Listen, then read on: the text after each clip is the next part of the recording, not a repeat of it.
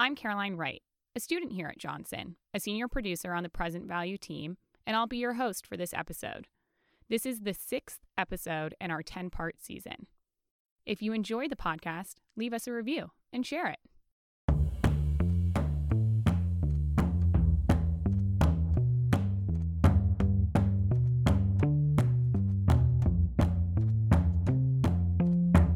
We're excited to have Mukti Khairy joining us on Present Value. Professor Khairy is the Girish and Jaidev Reddy Professor of Practice here at Johnson. Mukti holds a BS in Microbiology and an MS in Environmental Science from the University of Pune in India, a Master of Management from the Indian Institute of Technology in Mumbai, as well as another Master's and PhD in Management from Columbia University's Graduate School of Business.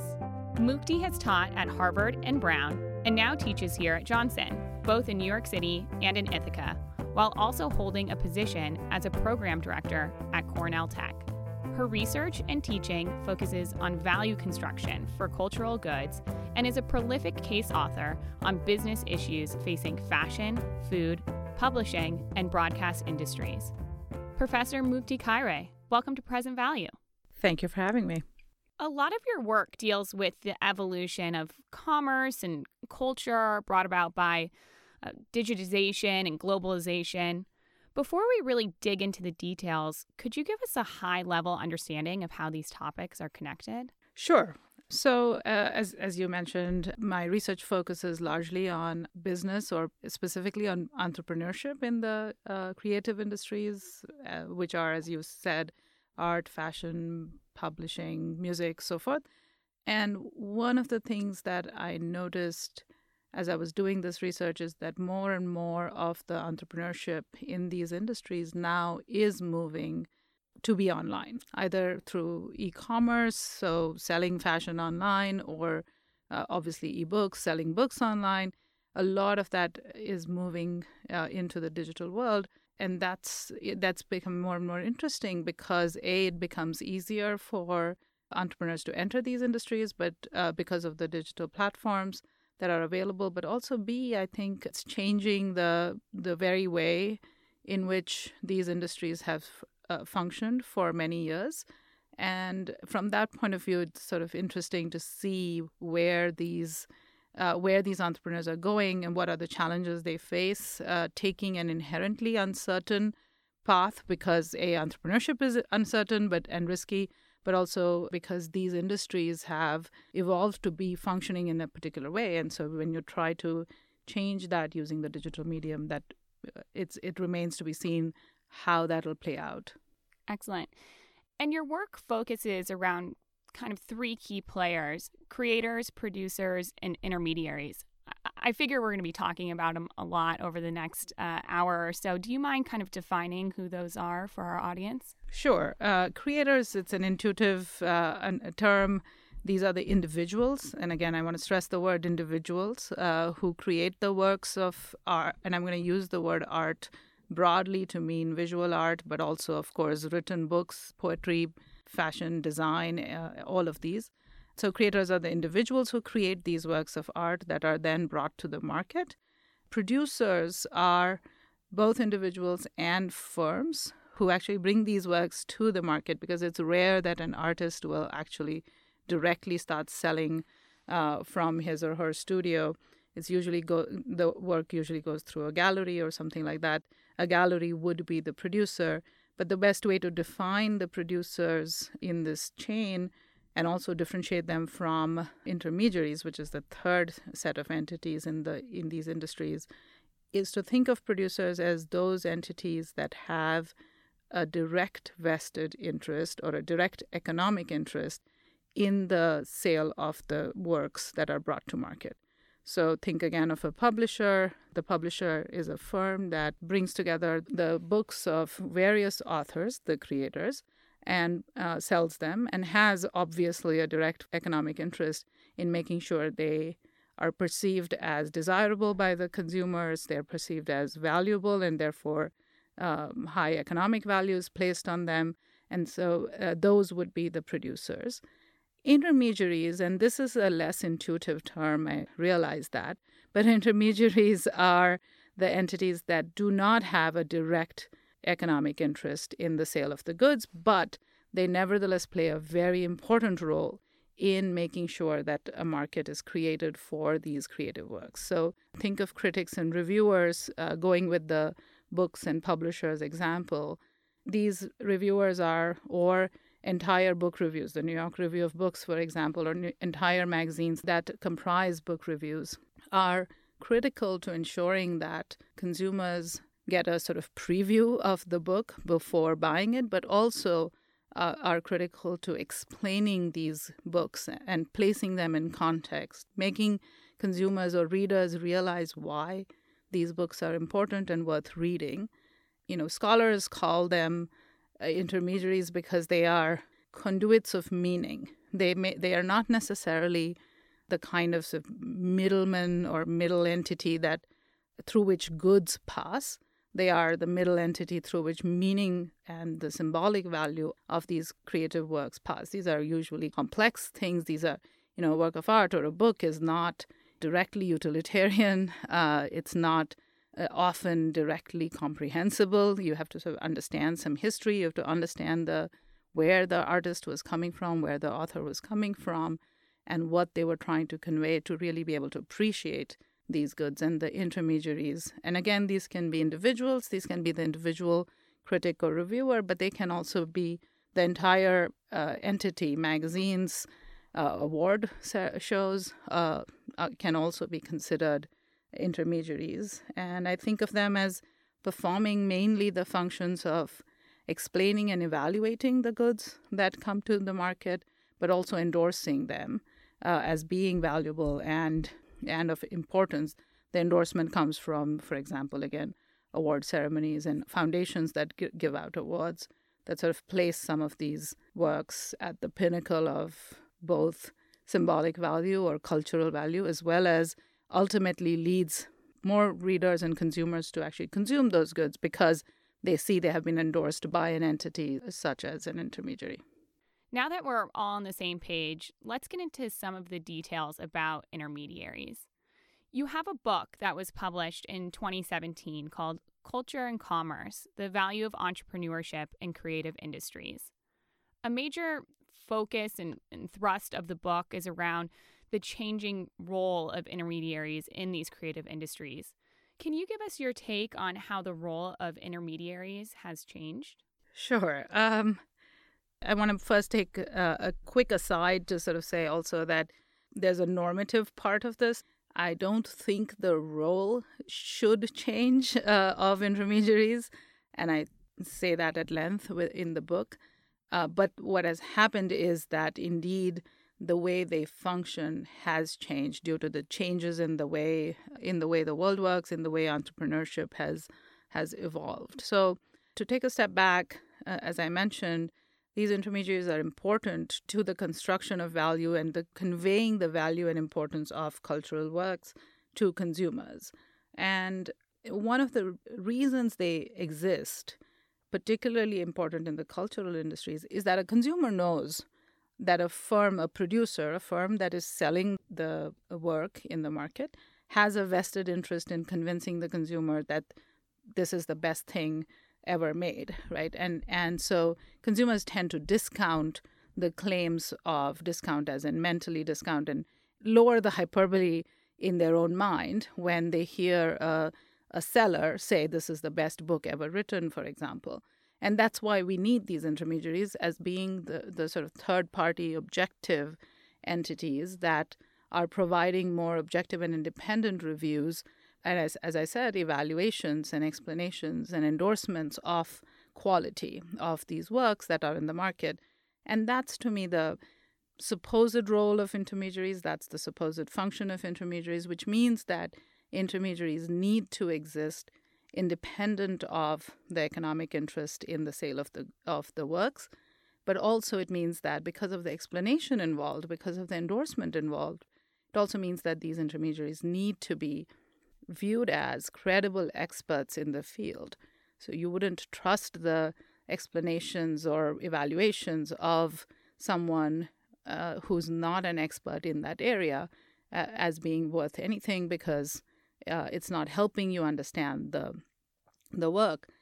And I think what is happening is that the new business models, the new intermediaries that are coming up are being almost forced at some level because, and we will talk about this and I'll explain this in a bit, but they're almost being forced to lower this sort of bar of independence and expertise that typically has been required, has been a prerequisite almost of being an intermediary in these industries.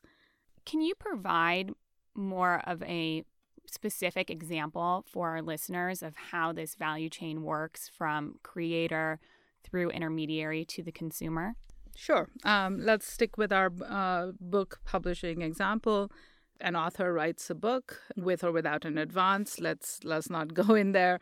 But an author writes a book that's usually the fruit of his or her imagination and is this product that, yes, the author hopes will be seen and read by many, but isn't always. And again, I want to be sure that I'm making it clear that there will be some books that are sort of the product of, oh, the market wants this, and so we should write this. But let's take the purest case at some level, which is the author has an idea for a story or a novel and is not really doing market research the way we think of it in the business world to say, will this book sell? It's much more a way of expressing this idea that the author has. So this book has been written. The manuscript is taken by the author to, typically there's agents, literary agents, that will then have connections to publishers or editors at publishing houses to be able to provide this manuscript to them for evaluating whether the editor would want to publish this manuscript. These literary agents, now again, remember their remuneration comes from commission. So if the book gets picked up by a publishing house, they get some money from that. So they are, by our definition, they are producers as well, even though they may or may not be a firm as such. They're not the creators of the work. They do have a vested economic interest in making the book, the manuscript, seem more desirable so that an editor picks it up. And of course, the literary agent is a possibility only usually for more established authors. So a new author may or may not have that and may have to directly approach an editor. The editor at a publishing house is part of a producer entity. A publishing house, of course, wants to increase the sales of the book. The editor evaluates the manuscript. Let's assume the best case scenario, the first editor that the agent or the author approaches accepts the manuscript. And obviously an editor will edit to a certain extent, and then the book comes to market through that publishing house. The publishing houses obviously are not just performing the act of printing the book on paper or digitally these days, but are also doing a whole set of marketing functions for the book as well as the author. Authors may have different contracts, but they either get paid something in advance, a flat fee and royalties, or just royalties. Again, it all depends on the publishing house, the stature of the author, and so forth. But this is how the author has now made some money from the fruit of their labor and from their imagination and from the idea that they have put down in the form of a book. The publishing house, as I said, is performing various marketing functions. Book tours are a classic example that many of us know. These help build the connection for readers with the author. These help give a preview of the book to readers. But these are all, again, marketing events. These are not necessarily objective evaluations of the quality of the book. That happens when this book is sent in sort of in manuscript form, or what is known as the review copy. These are sent to the critics, book critics, at places where the publishing house feels the readers of those outlets will be interested in a review of the book. Of course, reviewers don't review every book that they receive. They choose to review some. And in an ideal world, you would have an outlet, say, again, the New York Review of Books, just as an example, you would have an outlet that would publish both good and bad reviews. You would not have a situation where only books that are considered good by the reviewer would be reviewed by that outlet and published.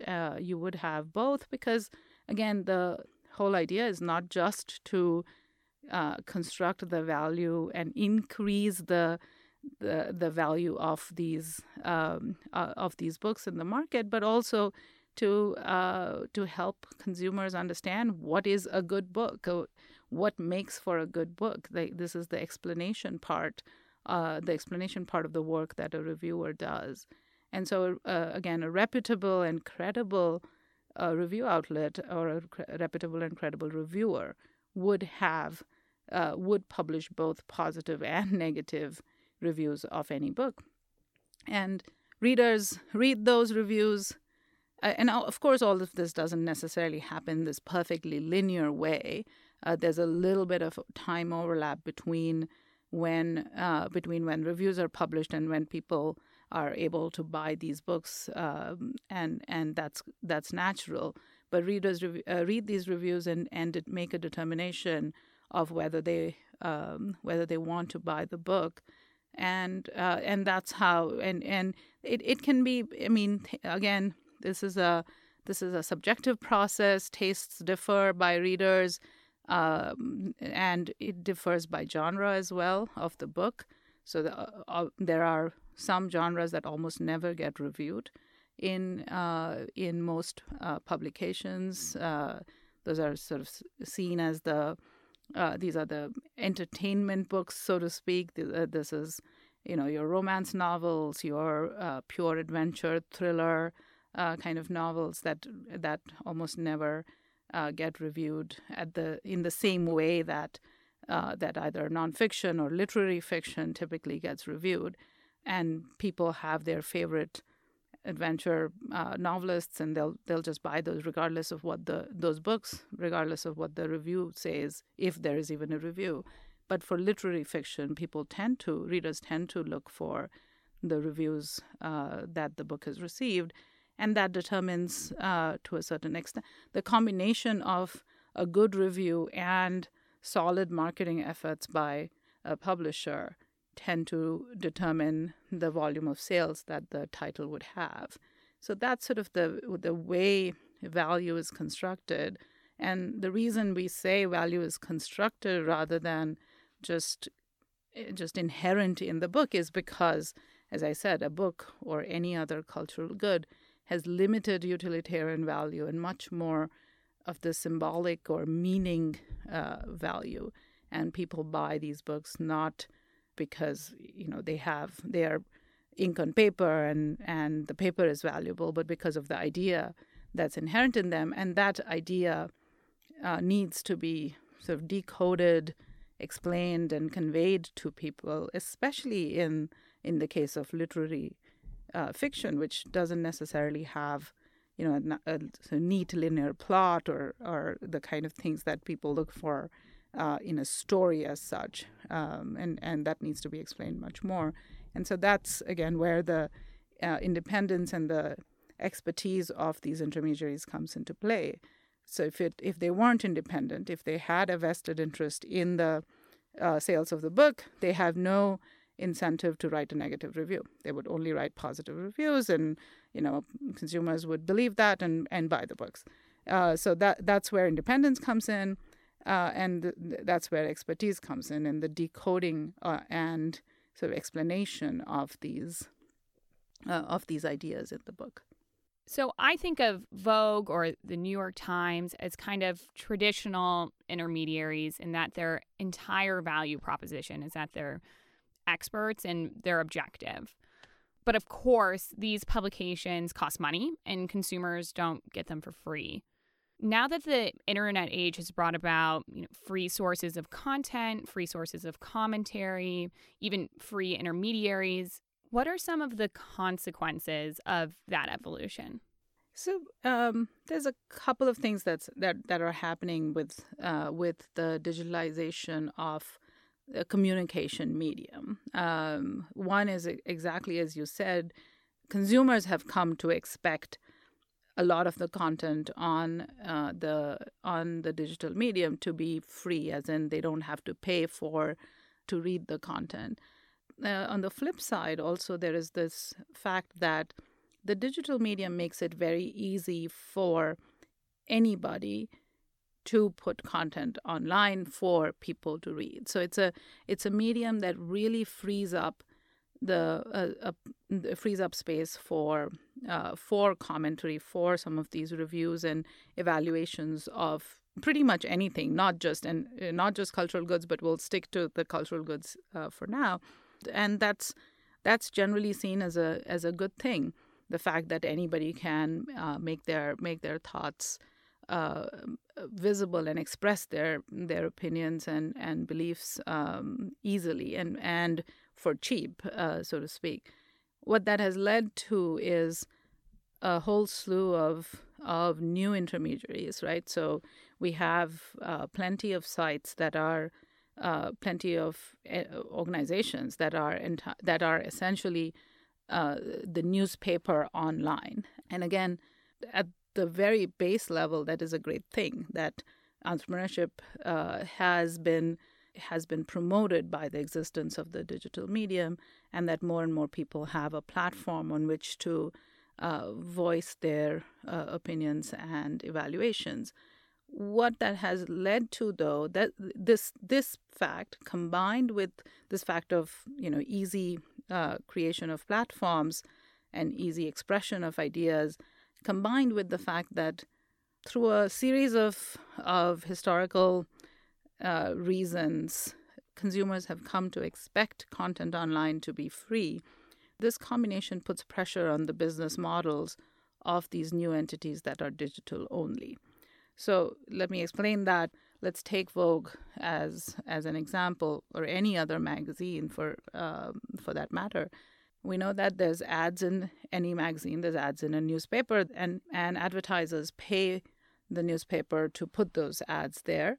And the reason advertisers pay, and the reason advertisers pay different amounts to different publications, is because of the different numbers of people that are likely to see the ad in those publications. Again, I'm still talking about the old paper version of Vogue or New York Times.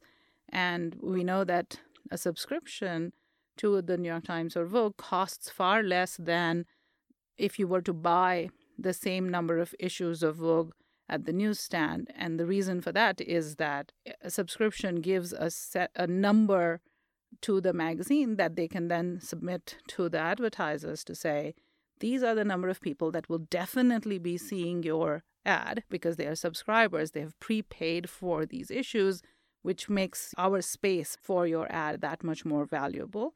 That's how advertising rates are determined, and advertising rates are what subsidize subscribers, right? And that's why you can get a subscription to 12 issues of Vogue for $12 a year, as opposed to buying one issue at the newsstand for $8 or $6 or whatever it is.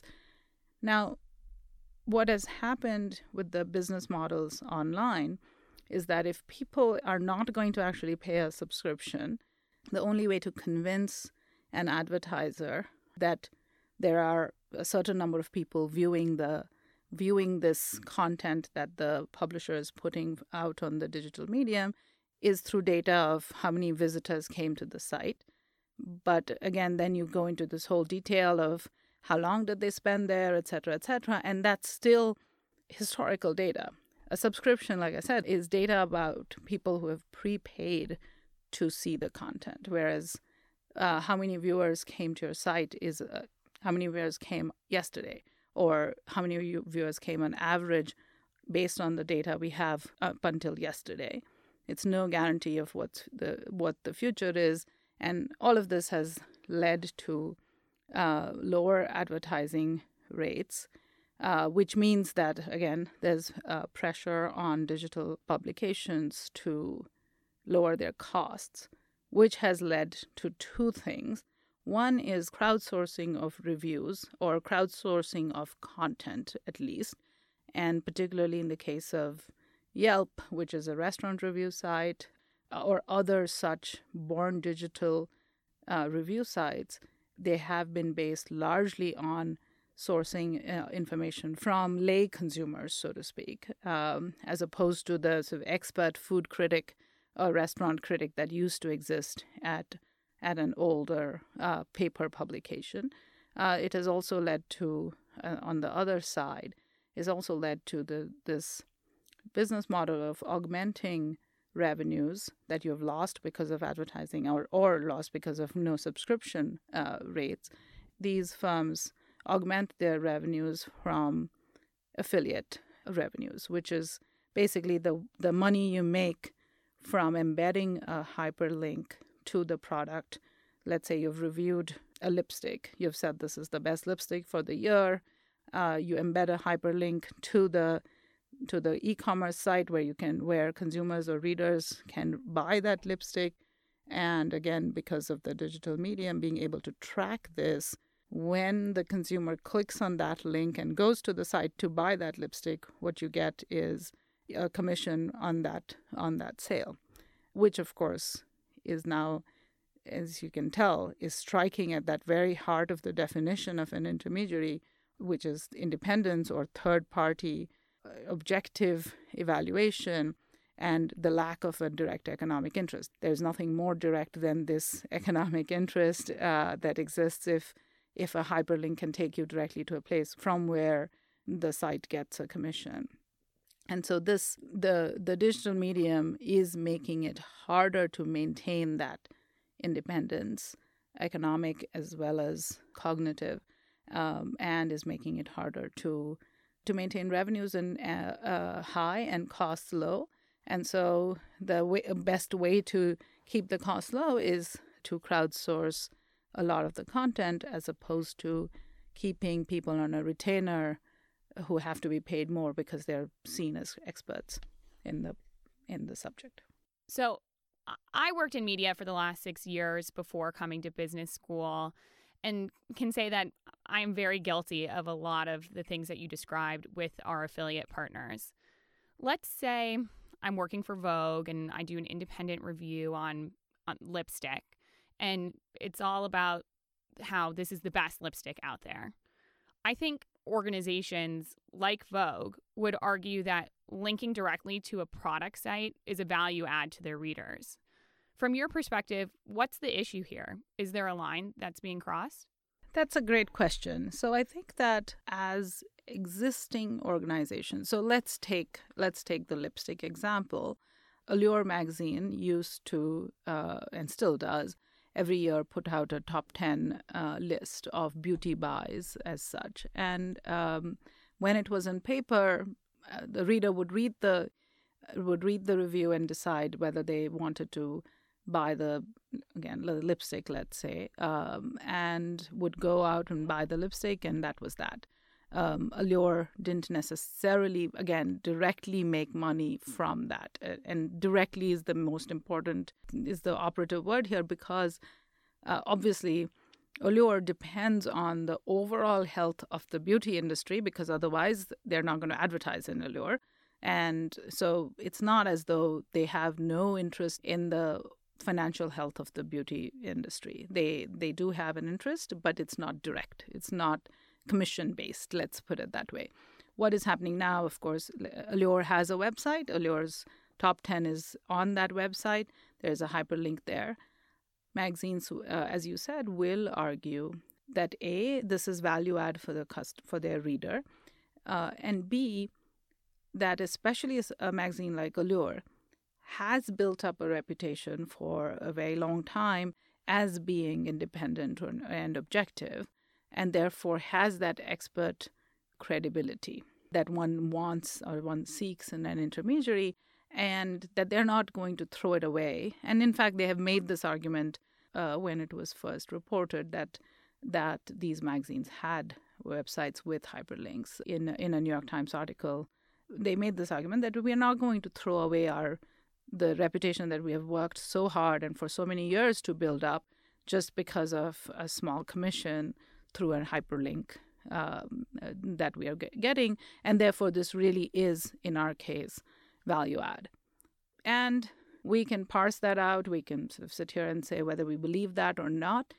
But that's a valid statement, just like what you said, that at face value seems to be credible. My concern, and as you know, I'm an entrepreneurship scholar, my concern is about the new ventures that come up that do exactly this. I'm not saying that all of them are not independent and all of them are sort of rigging these reviews, but they haven't had the time to build that reputation. They haven't had the whole history that Allure can point to say, look, we always separated copy and advertising, or we had this sort of unwritten rule that separated copy and advertising, and you can trust us. The new ventures don't have that, and I worry a little bit about what it means that consumers easily accept these ventures lists or recommendations without pausing to think about what it means when that independence is lost because of the hyperlink thing. That leads really nicely into my next point. I personally consume probably an obscene amount of media. I go to about a dozen websites a day. I don't really want to admit how many times I'm on Instagram. I listen to a podcast where I actually think I am friends with the woman who runs the podcast. So what is kind of the inherent danger here in mixing these types of medias and these new forms that you speak of? You know, at face value, nothing, right? More information is always good. Multiple opinions and multiple viewpoints are always good to have. You don't want to be just looking at one source of information. I think that's universally accepted and understood. I think, again, as I said, with the new ventures that haven't had the chance to establish a reputation for honesty, credibility, and expertise, it's harder for a listener or a reader or a consumer of this kind of content to figure out the credibility. It used to be, for example, it used to be that if you were a critic that was writing for the New York Times on whatever the topic was, as a consumer of that review or the critique that this person wrote, the consumer had faith that the New York Times had done due diligence on the qualifications of this critic to pass judgment, so to speak, on the cultural good out there. Now, when let's say you start a review site, it's hard for a reader to understand why they should take your word for it. However, the digital medium also makes it possible, just like what you just said, to create a voice and a tone that makes the reader feel comfortable and at home with this person, right? You said you listen to a podcast that where you feel you're friends with the person doing the podcast, and that's again a great thing. It's a great way of connecting. That's still not necessarily an indication of expertise of the person.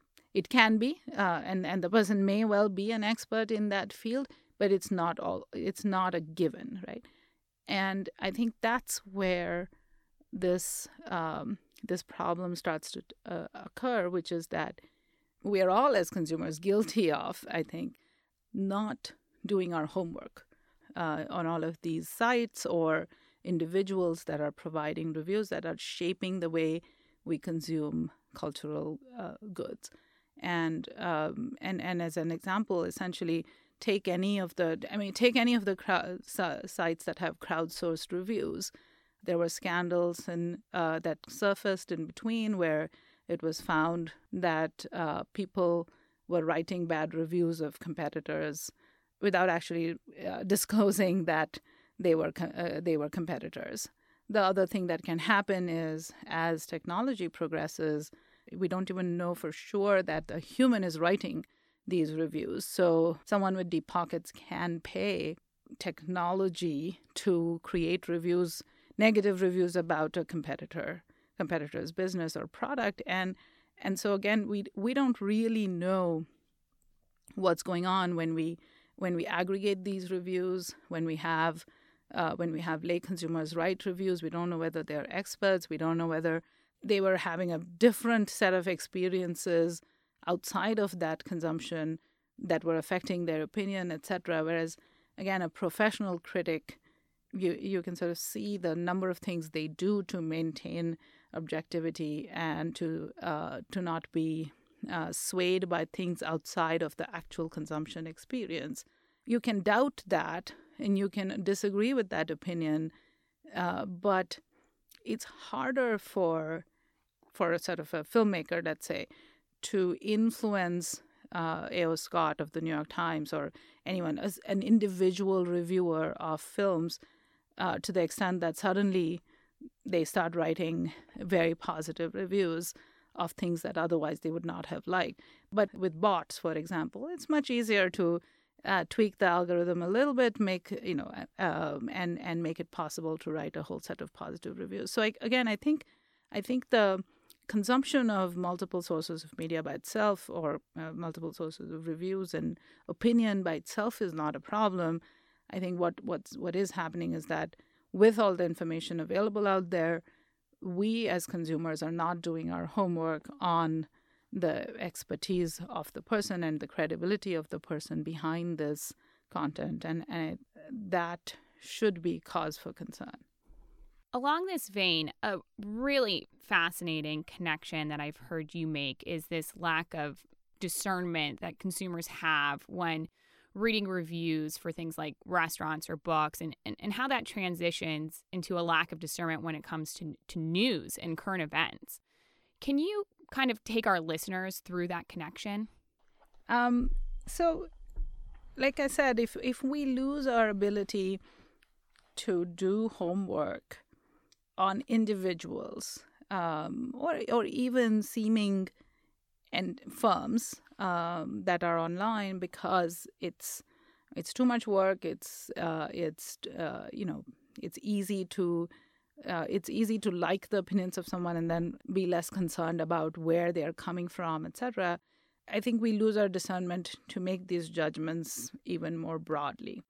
For the longest time, most people would imagine it's okay to trust a lay consumer's opinion about a skirt or a meal or something. I mean, what's the worst that can happen? You're making a fashion mistake, or you're eating a bad meal rather than the good meal that you expected, and it's not a big deal. Life goes on, and so while all of this was happening, the sort of reviewing or the intermediaries migrating online, and the business models being such that it affects the independence and or expertise that we expect and require from intermediaries.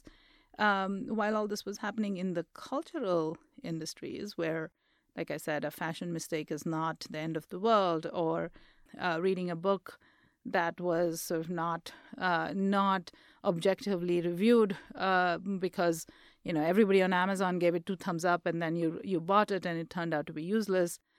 It wasn't monetarily or even psychologically that big a deal. But I think what was actually happening as we got more and more used to depending on these, free reviews, so to speak, because they are next to the point of sale, or, as I said, because of the business models, they're being put out there with other vested interests. As we got used to that, we stopped asking the question of who exactly is providing this review, and how is it, and should I trust it, and how is it that I'm getting this review for free? How do I know that this person has the credibility that I would require? And I think slowly that percolates into other parts of our life. If we learn to trust a review of a skirt from somebody that we've never heard, as opposed to from an established organization that has been doing this for many years, we learn to trust all of the other kinds of information that are out there, especially when they align with our views, especially when they are easily available, especially when they are nicely packaged and put in front of you. And I think that that's sort of where we get into this realm that's more about what today is called fake news, but essentially it's about not having the ability to understand that the source of information is as important as the information itself, and the source of opinion, the source of judgment is as important as the actual judgment provided, and we need to check on what the vested interest might or might not be. They might not be, and that's great, but we need to be able to build this cognitive ability to do that much more than just take it for granted that if it's a site on the website on the internet, it must be legitimate. It seems like, and I think you mentioned this earlier, but a pillar of the internet age, so to speak, is that all content is open and available to all people. Companies like Facebook and Google and even their users buy into that idea. Given this status quo and this kind of entrenched notion that online content is free, what are your solutions for positive change? Like, should I be paying more for online content?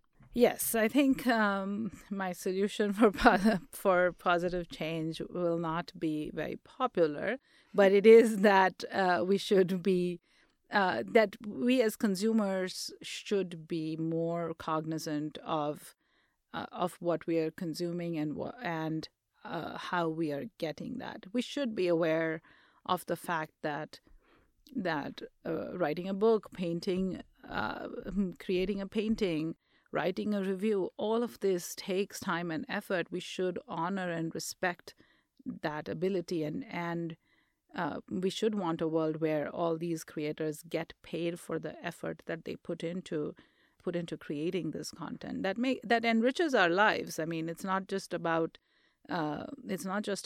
paying these people, but we are getting value out of it as well. So I think, yes, my first recommendation is that we as consumers of ideas, content, and cultural goods should be more willing to pay for that content. And like I said, this is not a popular concept, but I think we have to be clear that the onus is on consumers also. But in general, I am actually optimistic. I think that more and more people are willing to at least see that this is a problem. The fact that we have come to a point where anybody with deep pockets can peddle information and or opinions about ideas to a wide swath of the population is a problem, has been recognized by more and more people. Multiple things have come to light that suggest that consumers are now becoming more aware of the fact that when they are getting things for free, it's not really for free. There is a hidden cost to it. And I think more and more consumers now realize that the only way to not suffer from those hidden costs is to actually have an upfront and clear cost of consumption. And so I am optimistic, but really the only solution I see is that consumers become more willing to pay for content. The other solution, I think, is that businesses also in turn need to continue to uphold that sort of, that this, as I said, there is an unwritten code of separating copy and advertising in magazines, newspapers, etc., and that the temptation is too high in the digital world to ignore that unwritten rule, partly because it's unwritten. And I think businesses also need to step back and say, how can we maintain that credibility? And of course, there are regulations that the FCC controls these things and says that you should be you have to disclose interest in any object, in any item that is that you endorse or promote or even just feature in your publication or program. But again, the proliferation of businesses online makes it very hard for the FCC to keep cracking down on these things and to figure this out. And if consumers became more aware and said, let's keep an eye out for disclosures. We want to be sure that people who are endorsing products disclose that they have an interest in it, or clearly disclose that they don't have an interest, an economic interest in promoting this product. Then I think consumers do have the strength to bring about that change. Consumption has been a good way of bringing about a change in several business practices. So why not this? Progress will be slower because it actually requires people to change behavior, which is to start paying for content online. But, again, consumers have been willing to pay more for products that align with their ethical values, whether it is environmental values, social values. And so I think it's not impossible that consumers will be willing to pay. We just have to agree to pay. So let's say that you're in a new city, maybe you're on a field trip with some of your students, and everyone's looking for a place to eat. And they start pulling out their cell phones and pulling up Yelp reviews. What do you do? I have a rule of thumb, which I'm sure everybody has some version of this.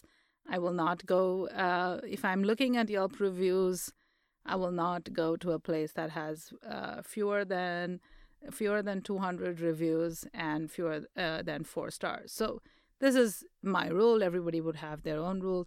Now, again, I know this is not perfect. I know that those 200 reviews could have been written by bots, and the 4 stars therefore completely made up, and I'm going to be stuck with that. I will try, if I really knew where I was going beforehand, I will try to look up what I think of as credible and expert reviews for restaurants there, but it's not always possible, and this is where pragmatism starts to come into play, and I've been, as you admitted, I've been guilty of that as well. I'm not able to stick to always looking for the New York Times or the Michelin Guide review of a restaurant and only going there. That being said, again, I feel like there are different things people want from the consumption of cultural goods, right? There are books that I read as quote guilty pleasures. There are books that I read for pure entertainment. There are books that I read for enlightenment, and there are books that I read for education. There are books that I read for enlightenment and education, and all of these things. And my bar varies for each of these occasions, right? So for pure entertainment, I am perfectly okay picking up a copy of some book at an airport, not knowing really whether this was well reviewed. I'm happy to look at the blurbs and say, oh, this looks interesting. I sort of like this genre. I'm happy to take the same thing for meals, right? There's times when I'm stuck and I just need a slice of pizza. I'm not going to look up the Michelin reviewed pizza for that area or any such thing. I'm just going to go to the first pizza shop that I see. So I think, again, don't get me wrong. I'm not saying that this sort of new way of reviewing and these new firms that exist don't provide a service. They do. There's no question about that. There's value to what they do. I just feel like if we as consumers are not aware of the boundary conditions under which this value is true and is really there, then we start to lose that discernment. We start to lose that ability to make sort of considered decisions about what we want. So it really will depend on the occasion. So if I'm stuck, yes, absolutely, I will. I will either eat in the first restaurant that I see, regardless of what it is, or I'm happy to use my rule of thumb and go with the Yelp review. You have a fascinating background, from studying microbiology in India to now coming to Cornell Tech in New York City. Can you tell us a little bit about why you came to Cornell Tech and talk about your involvement with the entrepreneurial community there? Sure. As you said, I did study microbiology and then environmental science in India, which is a far cry from what I'm doing now and I'm studying now. A couple of ways that I got to studying the creative industries and business in the cultural realm. The first was that I've always been an avid reader and an avid consumer of cultural goods. But more than that, being in the environmental field really got me to see this thing of where I had worked a lot in the nonprofit sector. It really got me to see this thing of where people who started these not-for-profits in the environmental world were really crucial to that organization. And so if they lost interest or they somehow moved on or the scale grew beyond a point, then what you had was a very difficult situation where, and I'd observed this many times, you had a difficult situation where the organization was almost sort of rudderless without the founder. So fine, I've observed this, that's great. I come to my PhD program, and one of the first things I was exposed to was a theory put forth by Al Chandler, a business historian, who basically said that one of the key reasons that corporations in America were so successful and large was that they moved towards a professionally managed system. So what that means was that his contention was that owner managers, so in the example that I gave you about not-for-profit environmental organizations, it would be the founders. His contention was that owner managers were likely to want to keep the organization under their control and so not grow it as much, whereas professional managers were less personally embedded in this. And I'm paraphrasing him and considerably here, of course, but professional managers would be more likely to grow the firm because that's what gave them stature and status and so forth. Of course, having had that experience and having had those observations, I disagreed with this, or at least felt like it wasn't capturing the entire reality. And when I spoke with my professor about it, one of the things that came up was maybe that was because I was looking at it in the not-for-profit sector. So, something where non-pecuniary motivations had led to the founding might lead to great passion and zeal from the founder. That was the reason for the existence of the organization. And so when the founder leaves or loses interest or something, it's obvious that the other people in that endeavor also lose interest. For them, that sort of passion or vision has gone. And I was in New York City. I got my PhD at Columbia. And I agreed that it might have something to do with the not-for-profit nature of these organizations. But at the same time, I was in New York. I figured there were all these, fashion firms, other creative industries, creative firms around me. Surely I might see the same thing in these firms. And that's how my interest in looking at the founders in these firms increased. And my dissertation was on ad agencies. And of course, not to mention that it was great fun doing, research in these industries because you actually got to read about things that interest you beyond just the academic side. And so that's how I got into this area of looking at entrepreneurs in the creative industries. And then when I started noticing that these industries were being created newly in other parts of the world other than the U.S. and Western Europe, so the newly developing economies. India, particularly, I noticed that a market for Indian art was coming up for the first time from the 90s onwards. The fashion industry was growing in India. That's what sort of got me interested in looking at how do entrepreneurs function in the absence of the rest of the infrastructure for these creative industries that exists elsewhere, and how those markets are created. And looking at the creation of markets and industries in these contexts early on got me to understand what you need for a market to evolve, and I'm still sort of looking at it from an entrepreneurial perspective. And as I said, I realized that the digital economy is making entrepreneurship in these industries that much easier. And then I hear of a campus opening in New York City, which is, as I said already, the home of most creative industries. It's a campus opening that's meant to train pioneering leaders for the digital age, digital being the venue where most of the entrepreneurs in the creative industries that I was looking at were operating. And it was a campus that focused on entrepreneurship. And so I come full circle from Columbia in New York back to Cornell Tech in New York, and continuing to sort of see how this plays out.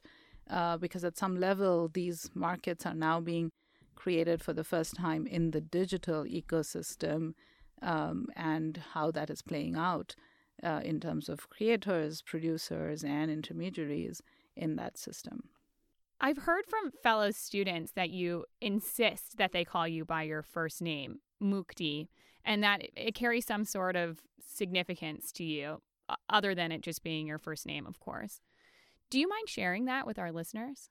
Not at all.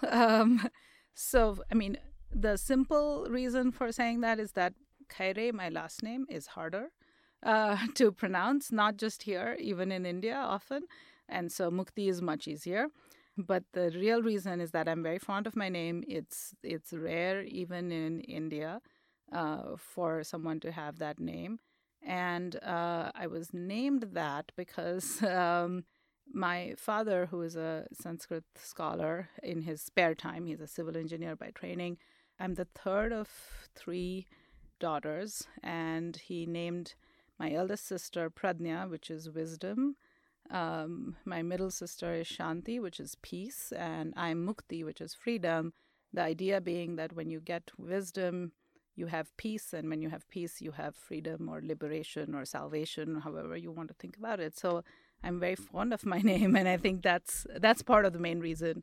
That's probably the main reason I insist that people call me that. That's beautiful.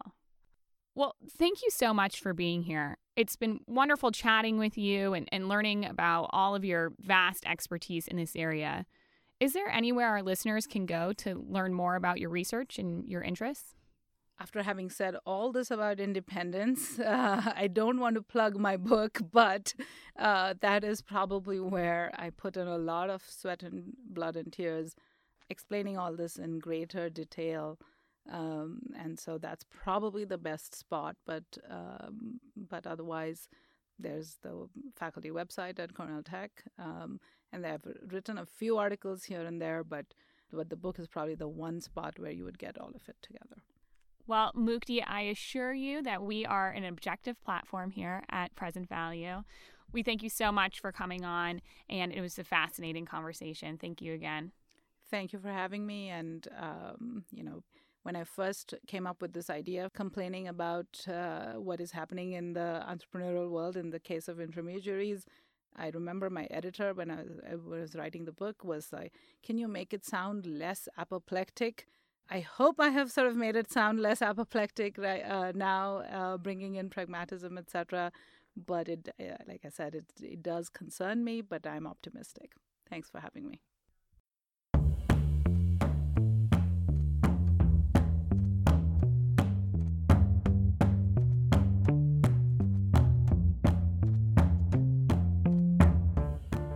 The Present Value Podcast is an independent editorial project created by students at the Samuel Curtis Johnson Graduate School of Management at Cornell University.